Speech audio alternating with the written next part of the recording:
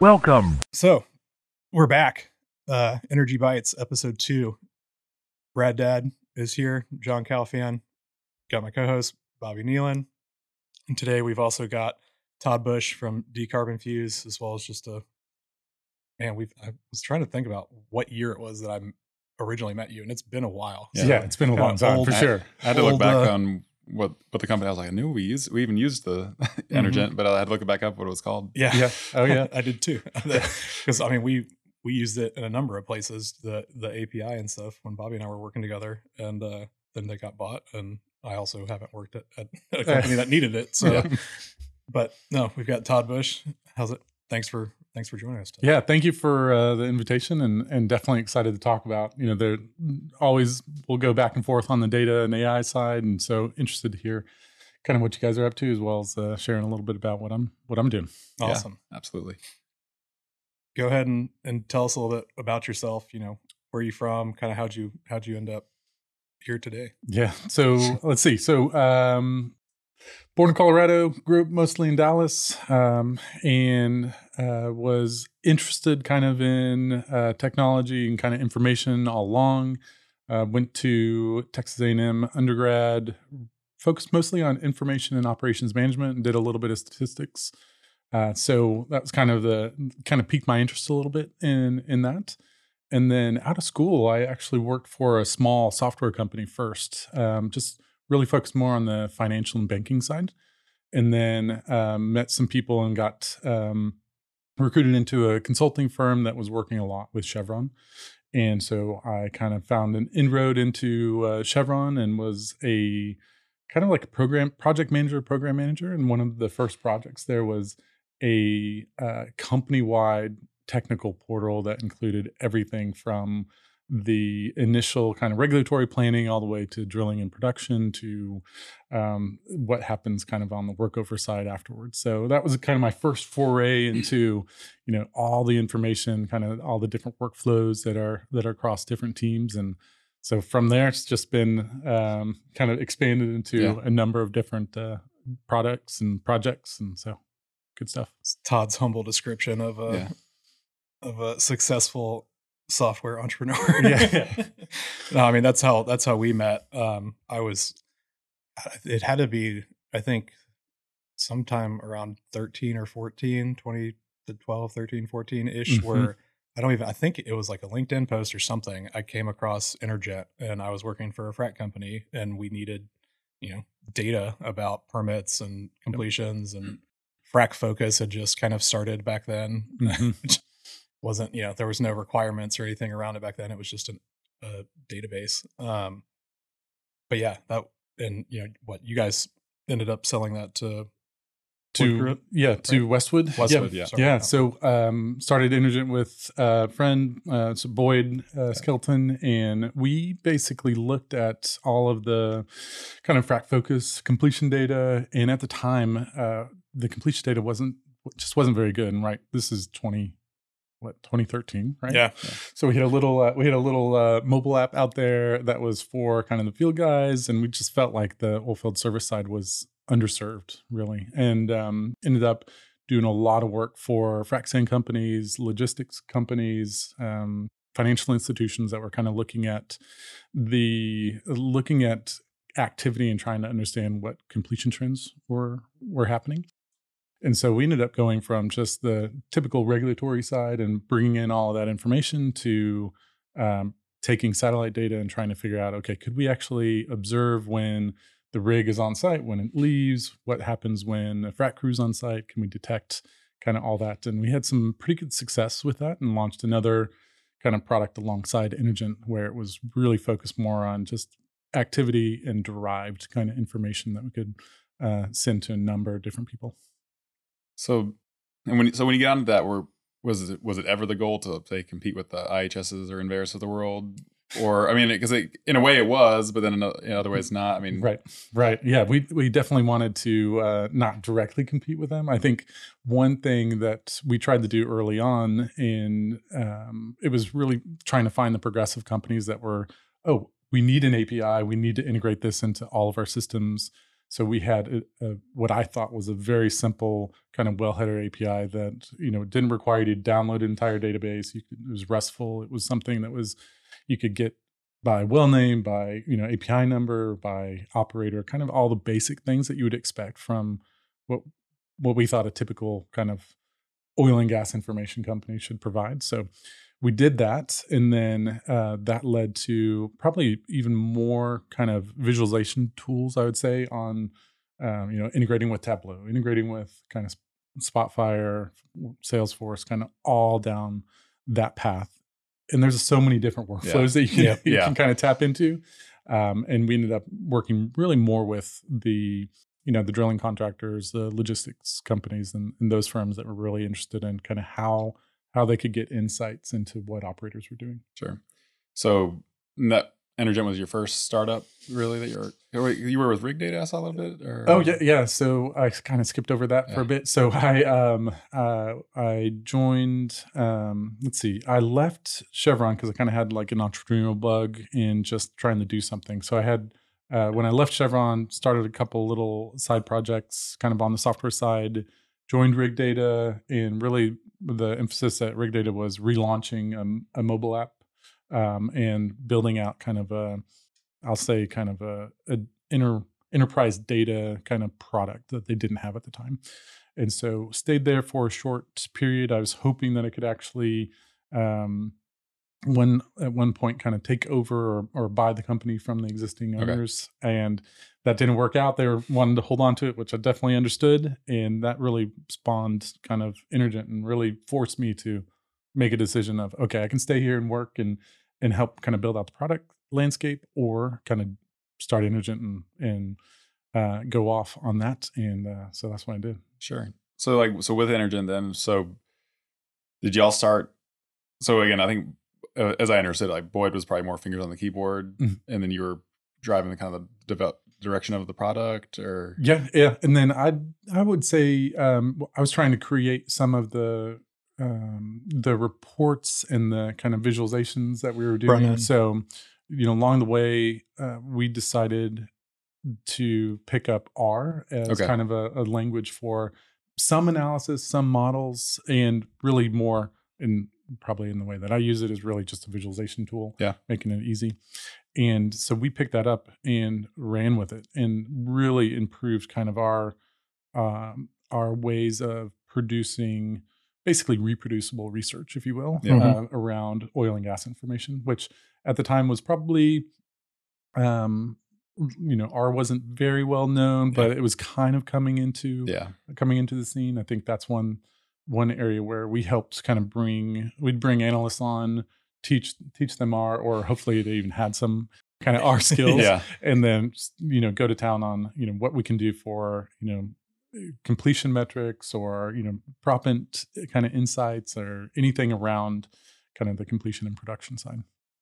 Yeah, so let's dig into that. So I mean, was R kind of part of the Energent story like pretty early on? Because I remember talking to you when you were at Westwood, and you had some people working on, and you even had maybe an R library to help pull data out. But. Yes, yeah. So we ended up, I think there was a point in time when we talked about releasing kind of open sourcing some of the tools that we built around, because we had all kinds of R packages that were built specifically for the kind of wellheader information, specifically for some of the proppant data, even getting into some of the more detailed completion side, where we had kind of pressures and ISIPs and a few other kind of metrics around kind of the completion data. And we didn't, but I think I'm sure those still still exist, still being used, because they were a great kind of foundation for us to take the research and actually do something more with the information. For sure. So I mean, at that point, I guess we can. I didn't know where we were going to go with some of the technology, but like I love R. R was probably it was my first like coding language, and I still love using it when I get the chance. So at the time, was R Markdown a thing?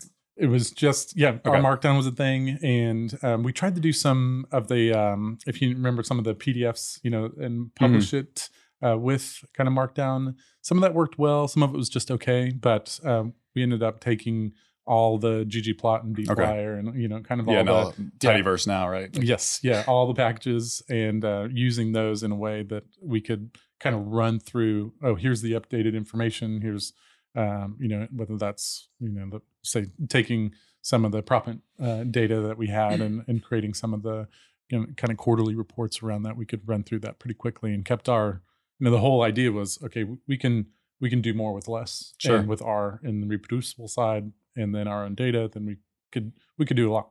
Yeah. Walk me through why y'all went with R over something else, just out of curiosity.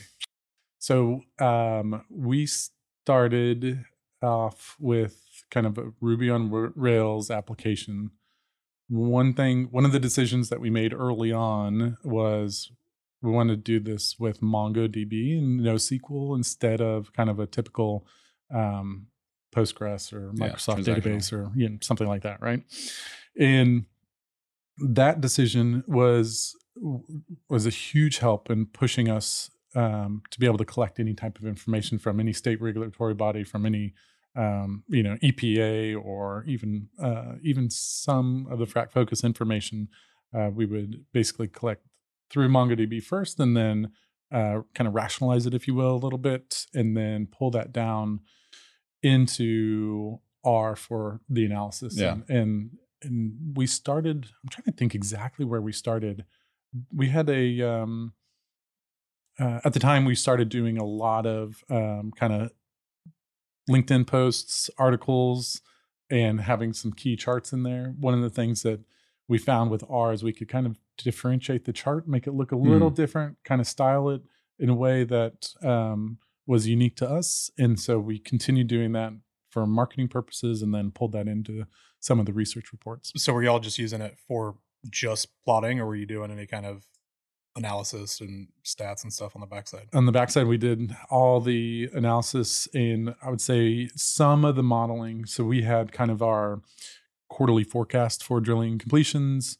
We had part of that in R. We always wanted to move 100% into R, but there was just some things that were easy to do, in Excel. Like if you want to tweak some of the, growth factors, or we believe, the rig activity or drilling activities didn't go down in a particular quarter or particular area. It was just easier to tweak some of that in Excel. But really, the R gave us the front end work of that to kind of really reduce how much effort we had to put into it. For sure. So you can use R in production. Yeah. Proof. Yes. Yes. The other quick question I want to ask there, because you mentioned something that I think all of us kind of generally understand, but I want to make sure that for kind of just the average user that they understand. You're talking about your decision to go with a unstructured database versus a structured database. Mm-hmm. What kind of went into that and why? And like thinking about this from a generalist perspective of like, okay, I know that I need a database because I'm going to be doing some analytics, analysis, whatever, basic stuff with our data. What do I need to think about, and why do I need to be looking at unstructured versus structured? Yeah. Oh, interesting. I know that's a big question. Yeah, but that's let me rephrase it. What benefits did y'all find from going with an unstructured database versus a more traditional SQL structured type database? Yeah, since we were thinking about a couple different products, we had MongoDB on the back end so that we could pull in state regulatory information from any place. And so that would be everything from PDF documents to Excel spreadsheets to shape files. Going directly into an unstructured database allowed us to say, okay, at this state level, we don't care how you define your individual record. We're going to take all of that information, and whether that, if, well names repeated and a lease names repeated, and, you have kind of all this duplicate information, that's fine at one level. We'll pull that all into that kind of state, we'll call it state repository on the MongoDB side. And then once we normalize it, then we can actually get to a structure, kind of our standard header. So it's almost like a staging layer, if you will, or almost like what a data lake would be. It's kind of like, it's kind of like our ETL layer, if you will. We just use that. So we had some Ruby programs that were all the gatherers that were basically pulling information, and there were a couple things where we connected directly to other other sources, but essentially pulling that in, and then within MongoDB, that allowed us to say, okay, if you wanted to then show that information through an application, we could do that, or we could show the normalized view.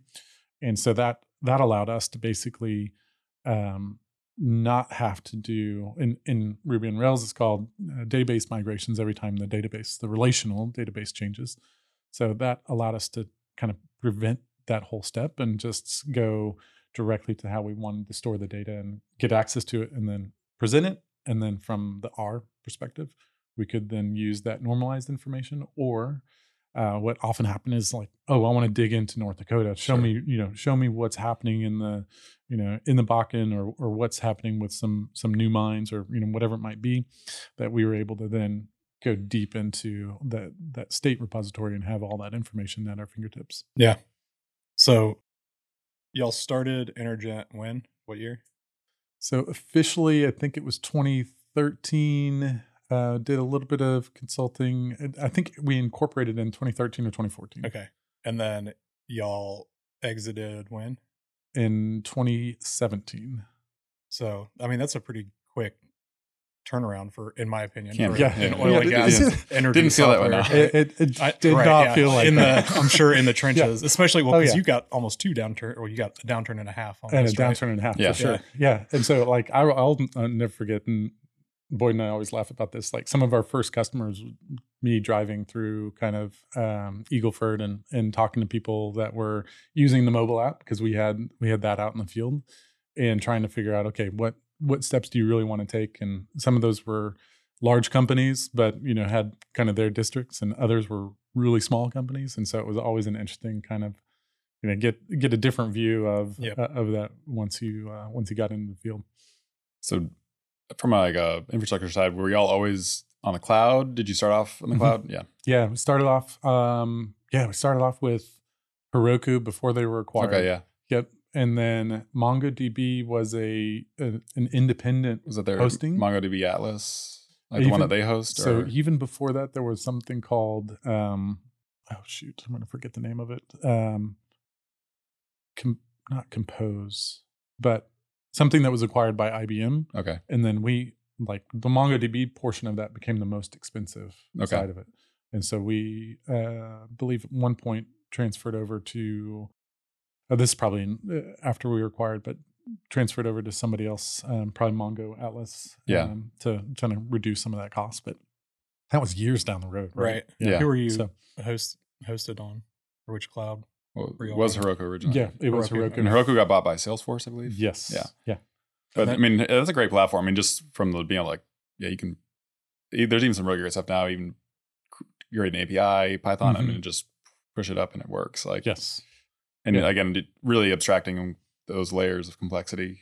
They handle all the hosting and even some of the CI/CD for you if you want. Like, yes. Yeah. And so we would do things like we had a little special project or something with Heroku. You could spin up a Postgres database and then connect to that.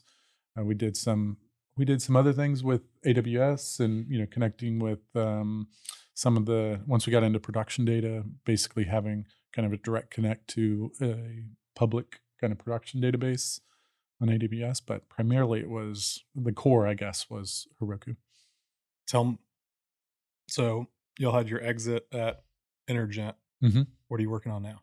Yeah. Tell me more. So let's see. The exit stayed at Westwood for 4 years, I guess. Yeah. And then left, and I knew I wanted to kind of go back and look at kind of some of the energy transition pieces.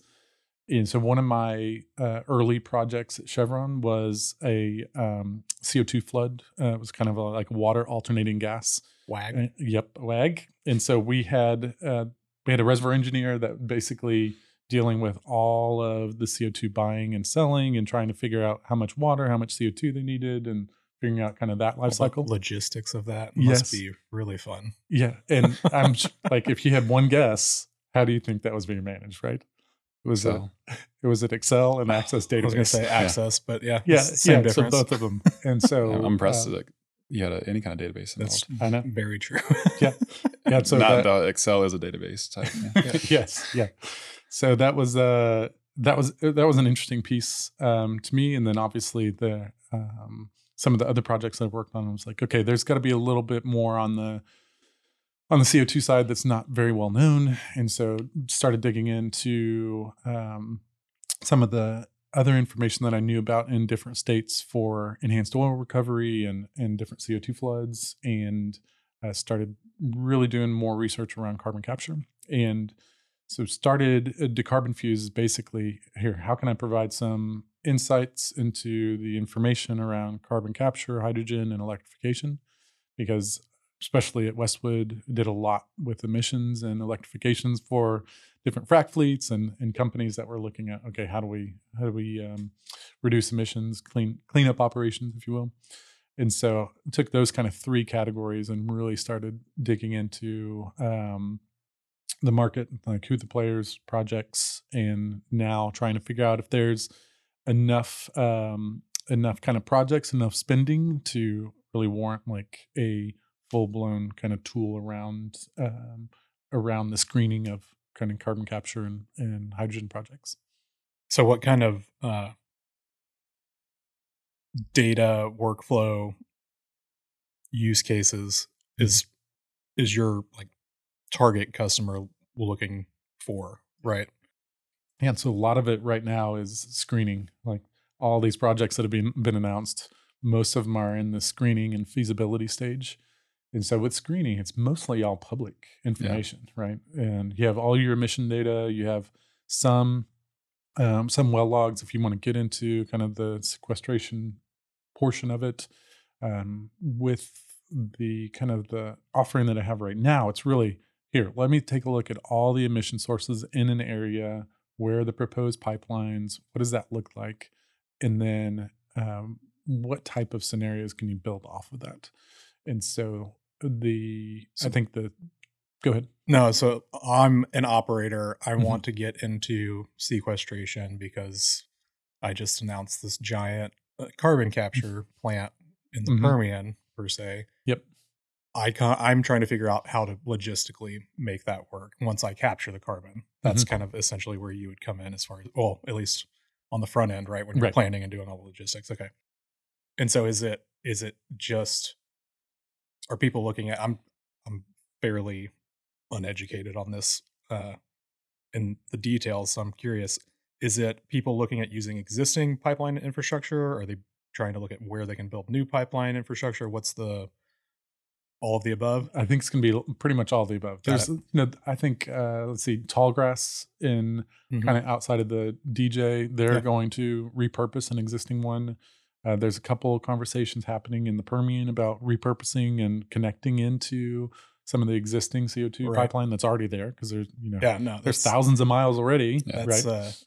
It makes so much sense in the Permian just because of the fact that they've been doing it there forever. And all the infrastructure's in place on top of the fact that it's one of the most prolific fields. So now you can increase your recoverable on top. So I don't think people understand how like oil and gas companies basically get to double dip on this, right? Yep. We get penalized for the emissions, but then we get the tax credits for pulling the emissions out of the air. And then we also get the upside of taking our recoverable reserves from whatever 20, 30% up to 40 to 50%.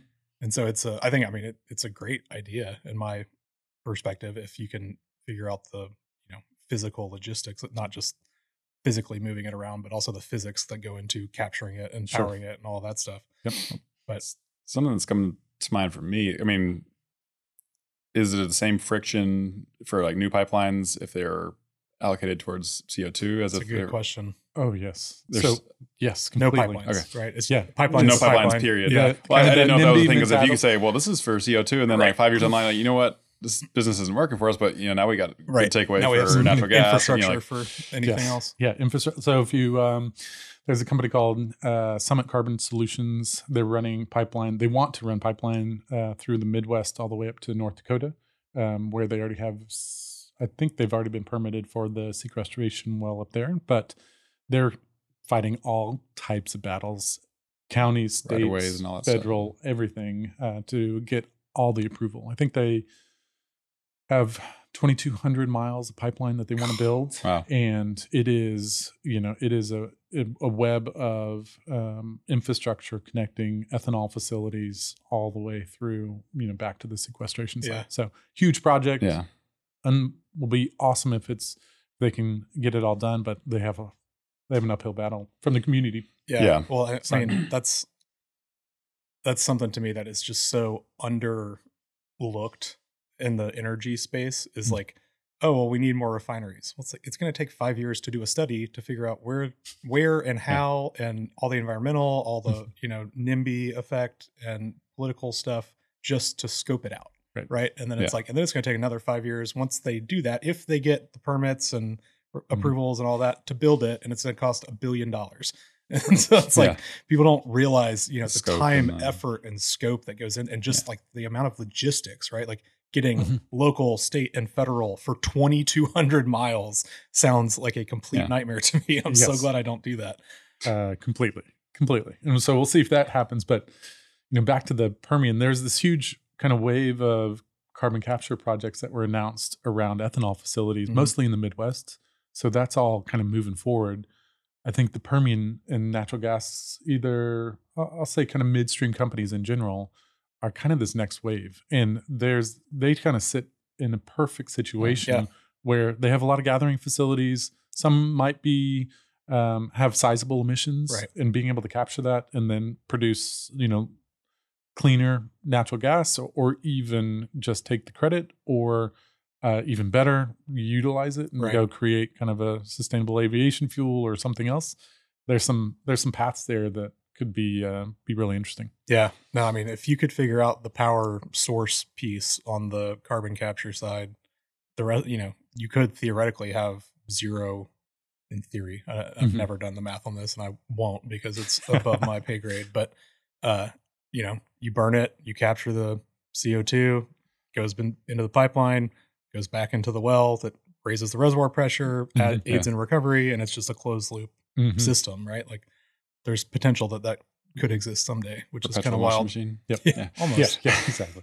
Almost. So to kind of maybe steer it back a little more towards like the data and tech side, like so at Decarbon Fuse, so are you aggregating data from all different kind of regulatory bodies? Sound like a lot of public data and everything. So back to some of the public information, that's all the EPA emissions data essentially, which is, there's a couple different sources within the EPA. So we did a couple things, and publicly most of this is available just on the site, right? So you can see all of the companies in energy and industrial in general in those sectors, pulling in a lot of the, say, sustainability reports. So what are what are they doing from a scope 1, scope 2, scope 3 emissions, and do they have any sustainability targets?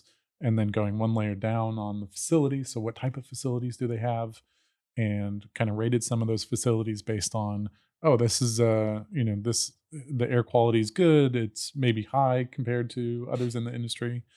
And then really pulled in all the emissions data for the facility so that you can basically say, okay, I only care about natural gas facilities or fertilizer plants or cement plants or whatever.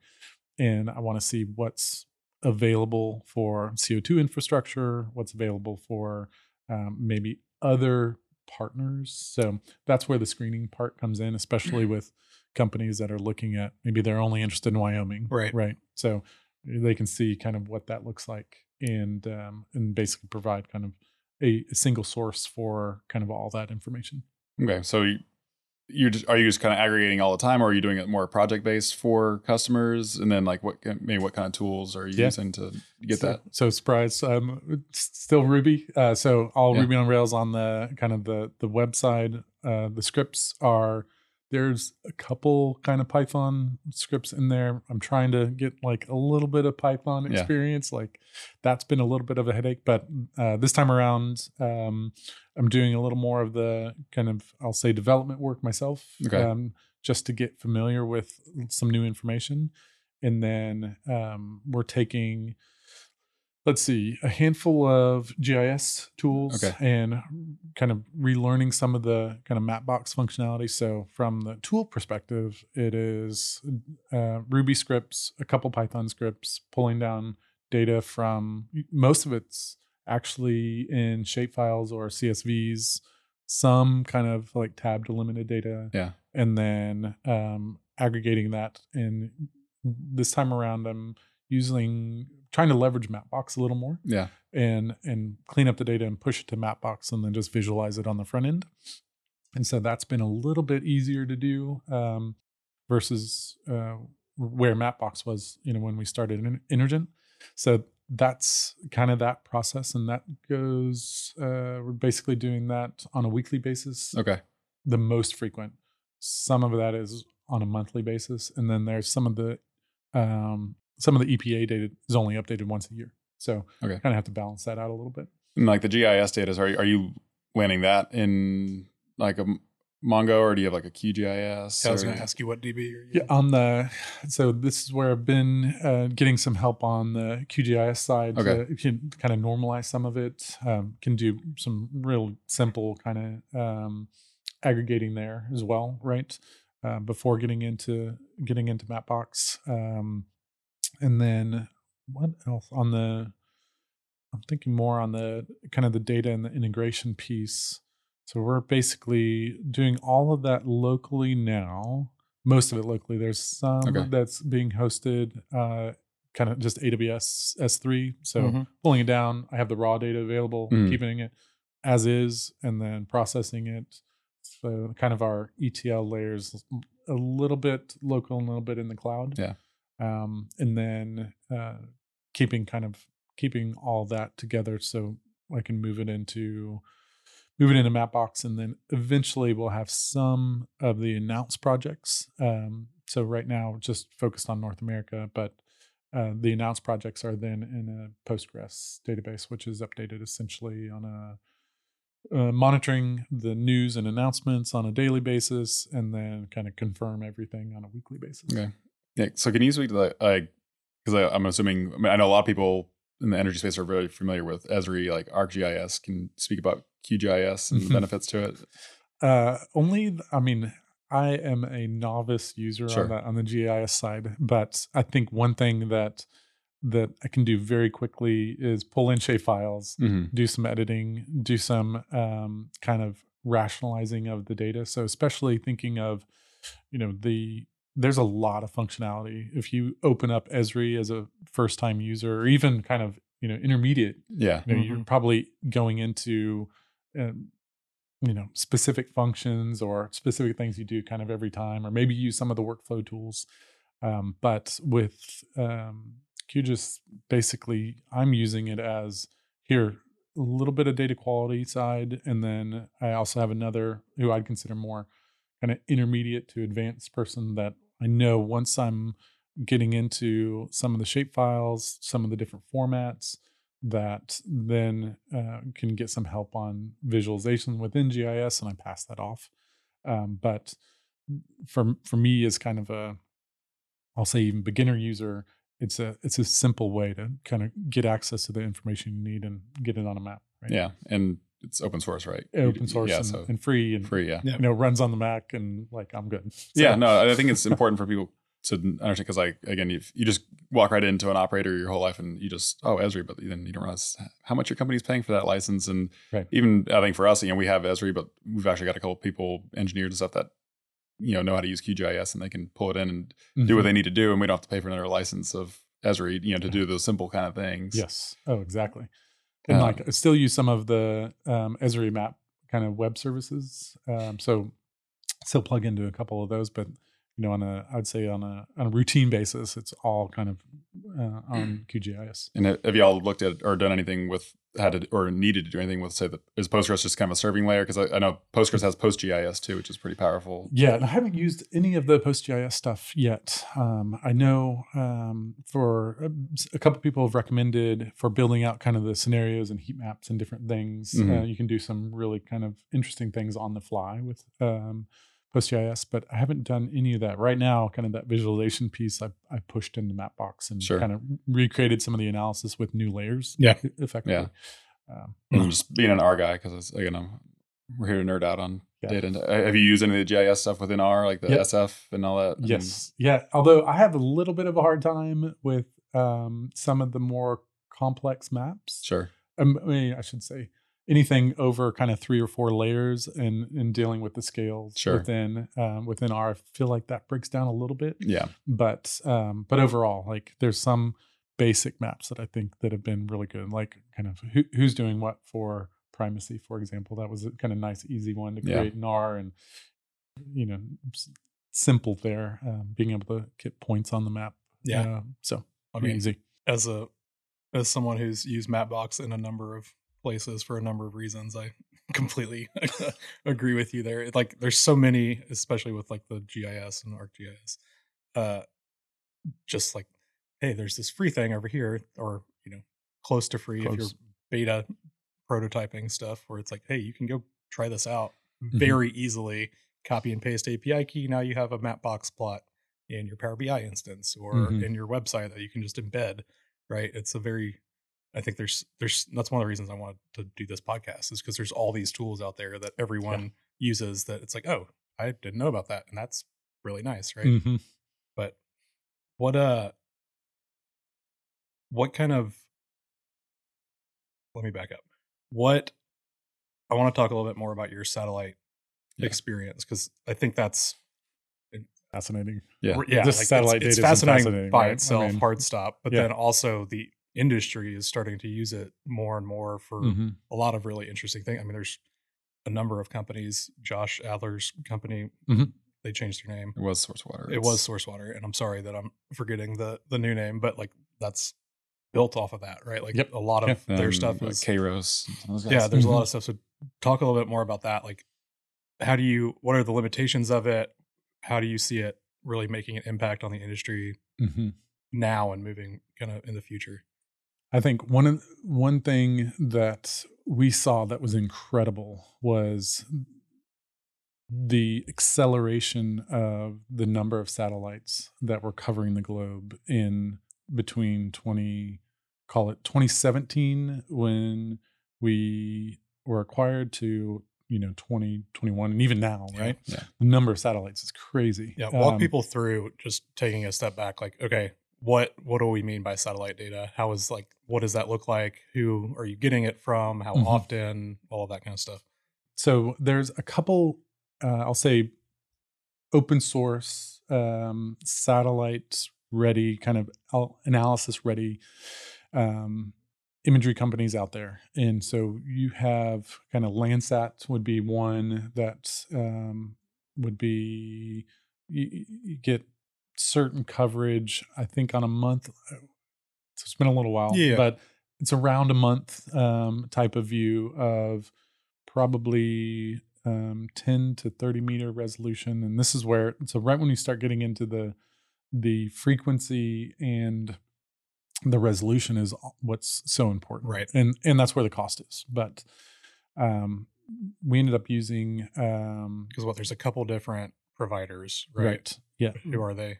So Sentinel is some of the data that you can acquire that has several different layers to it, right? So you can get the typical kind of RGB, which is your visualization for what you would probably see in most applications.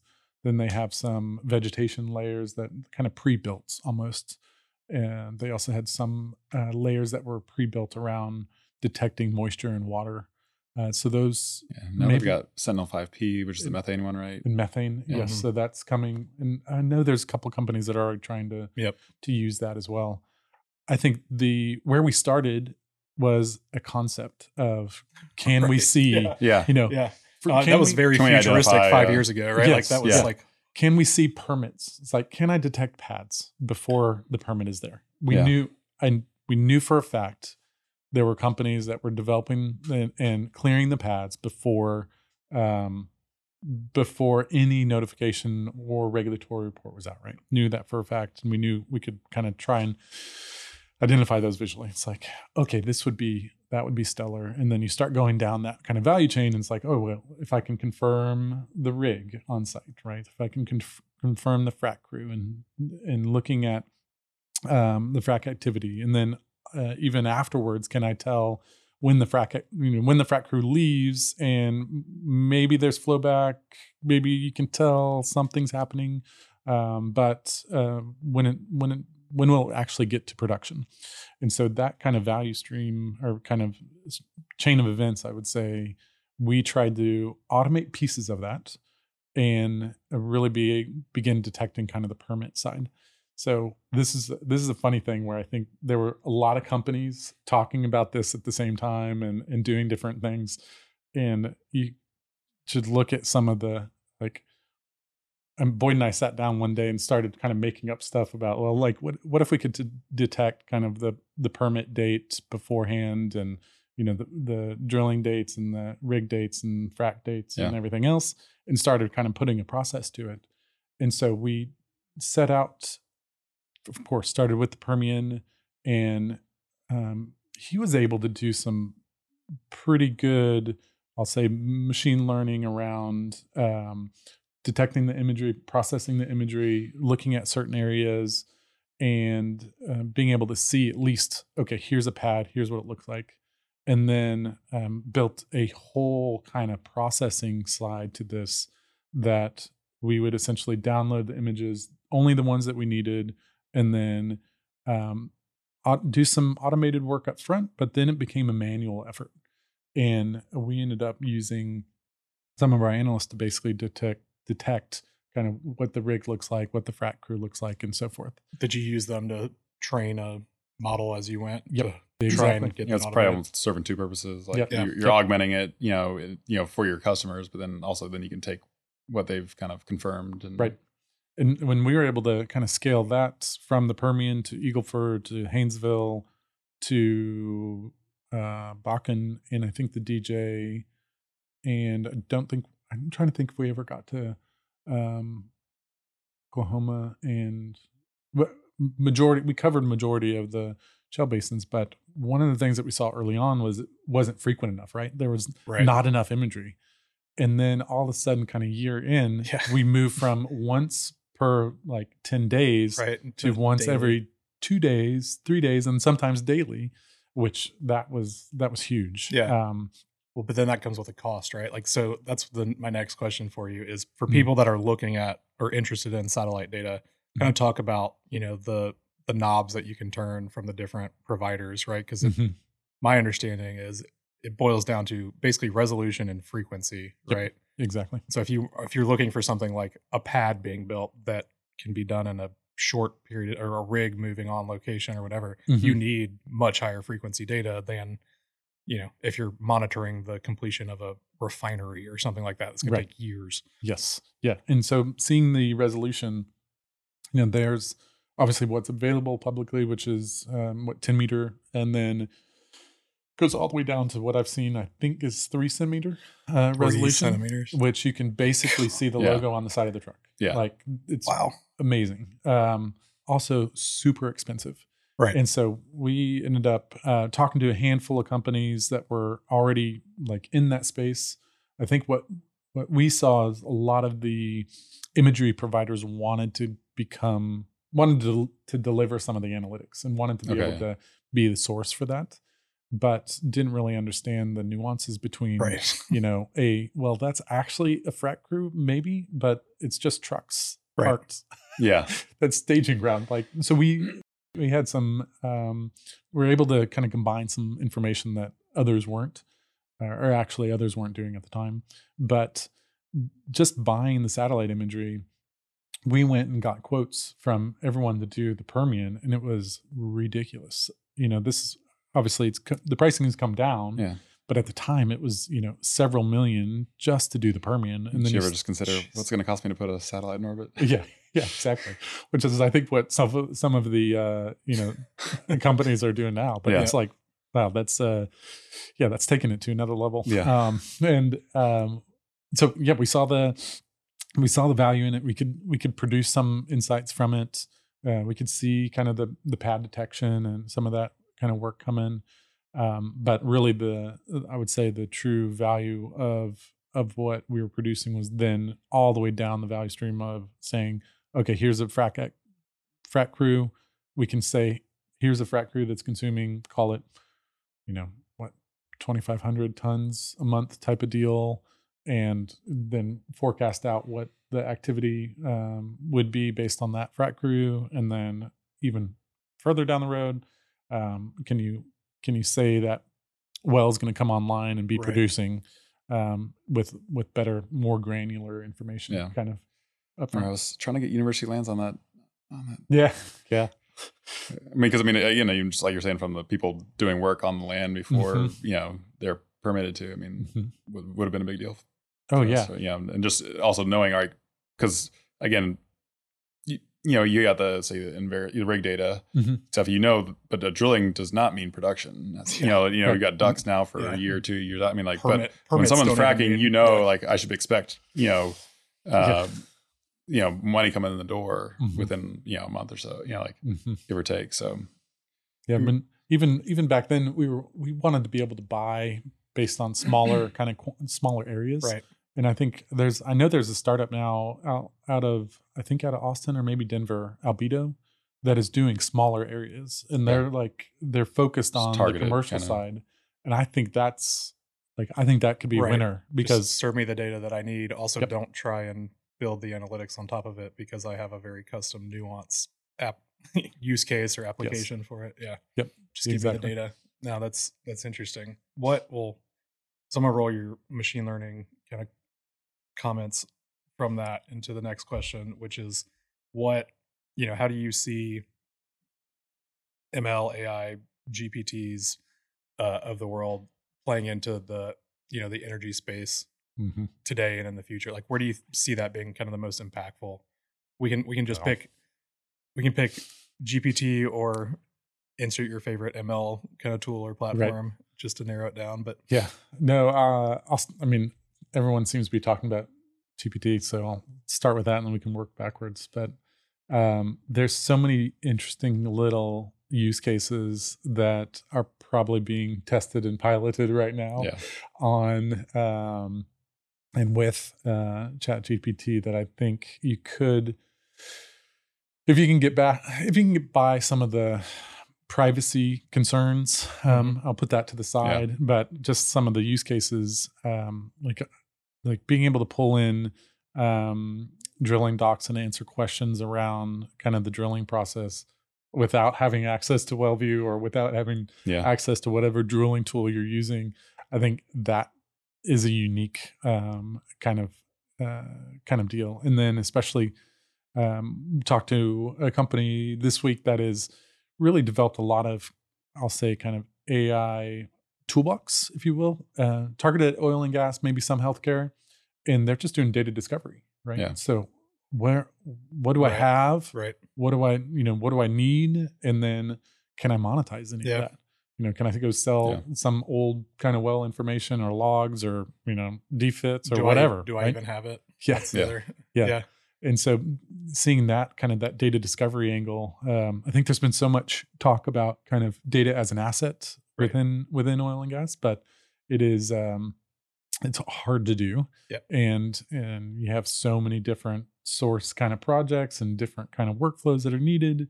But the AI side, I think what I like about ChatGPT and OpenAI is basically the API component to it. Yeah. So if I can use your kind of intelligence, combine it with my own data, and I can keep the data on my little vector database or whatever type of database, then I think that could be fascinating. Absolutely. Yeah. Do y'all have any kind of you have some kind of discoverability engine or something on your platform? Yeah. A little bit, but not something you could kind of plug into.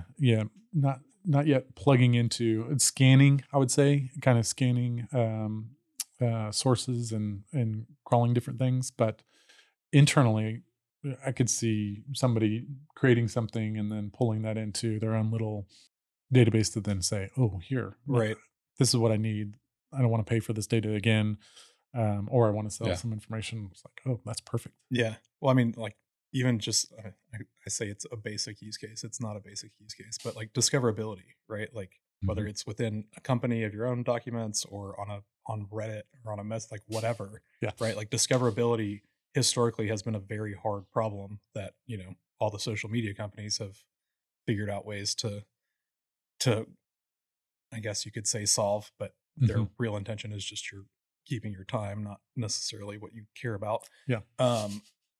But I mean, that's a big thing, right? Like even with when you're talking about, the evolution of the internet, right? Like we went from forums or chat to forums, and now we're still using forums because Reddit is still huge. But even in that, like the discoverability part of it is such a key component, right? Because you want to serve the person that is using it exactly what they want. But if it's not the old way of having to tag, put in tags or hashtags is basically the modern version of that now, right?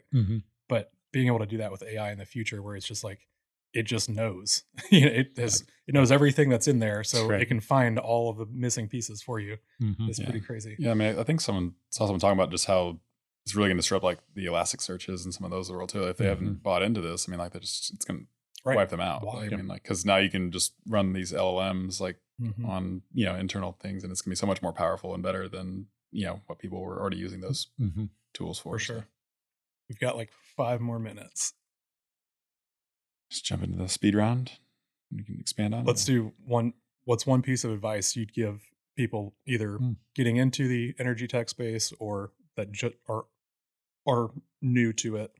That are new to it. Don't do free pilots. That's a great piece of advice. Do a free pilot. But you say that, but I mean, I think it's also controversial. I mean, like there's plenty of people I think that see it the other way too. So yes, says the guy at the operator. I just want to point that out. No, I mean, like, I'm talking.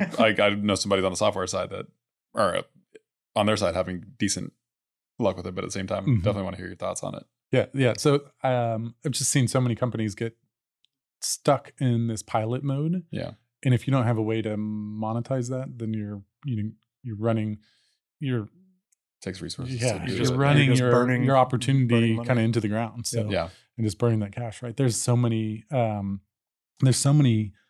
would say smart and unique things that you can do within oil and gas, and especially the oil field, that will pay for solutions.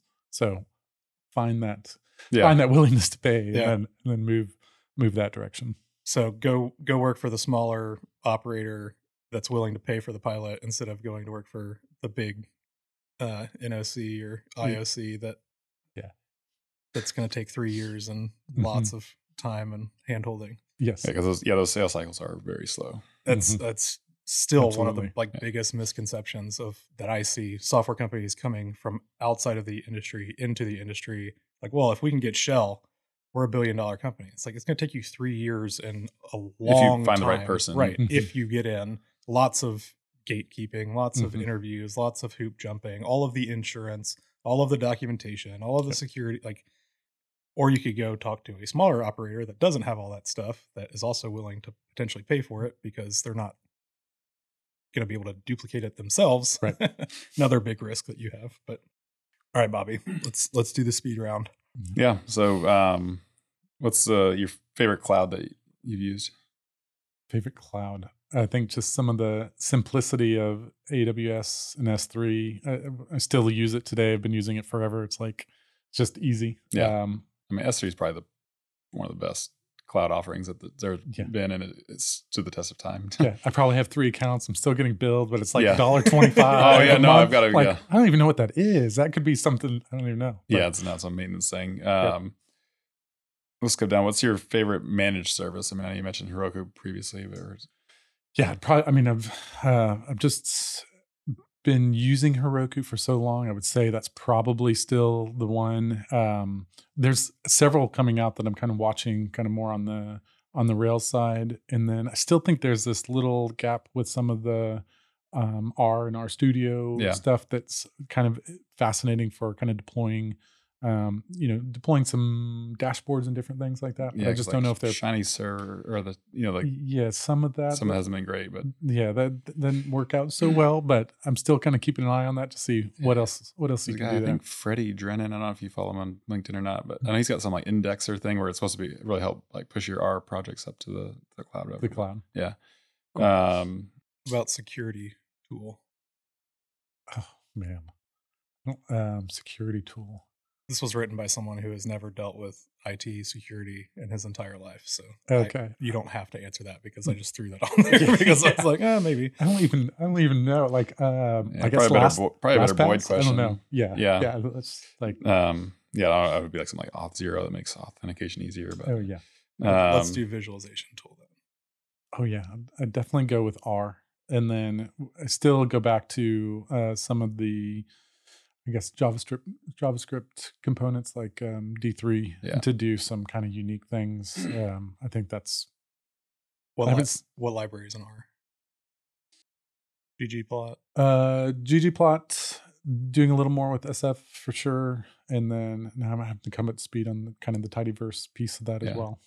Well, so, I mean, ggplot's a pretty core component of tidyverse, but I mean, one that if you're talking about the D3 and you've like ggplot is Plotly. And then because they have ggplotly, so it's basically a wrapper, so you just wrap that around your ggplot code and it makes it interactive. Yeah, that would be fantastic. I haven't used Plotly in a long. I remember seeing it when we would do some kind of visualizations, but I haven't personally used it. Yeah, but I mean, if you're using any R, like I mean, literally, it's just simply just install the Plotly library, but then like they have the ggplotly call, you just wrap your ggplot in ggplotly, and it makes it interactive, and it brings in all the same formatting. And the formatting piece is like it keeps it like your ggplot formatting, however you made it, but then it makes those pieces interactive and markable and all that kind of stuff. Cool. This is why I love coding, because it's like, hey, you used to have to do all these really hard, monotonous, boring things, and another wrapper. Now you just wrap and Plotly's built on top of D3, so okay, there you go. Awesome. One more. Yeah, one more. Let's go. What's the most interesting, like, emerging, bleeding edge tech that you're excited about? I'm trying to wrap my head around I mentioned a little bit, all the new vector databases. Okay. And that's just fascinating to me that like just in the last 4 months, there's probably 5 or 6 new ones that are out there so the kind of use case that I'm trying to look at is, all right, can I take any type of policy documents or research reports or anything like that, create embeddings within kind of the Pinecone or what is the other one, Chroma that I was kind of looking at, and then use that with the OpenAI API and create something. Okay, cool. So that's going to be like, that's fascinating to me right now. And getting it to work has been a little bit of a challenge. Like, but imagine that even like give it a year and people are going to make that so much easier, right? Better, like easier. Yes. But doing it now, like while the barrier to entry is higher, it provides more opportunity, right? So and just seeing, just trying to understand the technology side of it, kind of blows my mind a little bit on the whole, like how it's turning it into vector and what that means and how the interpretation is happening and all that. But no, I mean, I've got some homework, so yeah. I'll be Wikipediaing that after we're done. It's the first time I've heard it, so I'm excited. That's no, I mean, at the end of the day, everything is basically built on or around some kind of database, right? And like, I don't feel like a lot of people respect that enough. The guy, I don't know, do any of y'all know the guy Corey Quinn?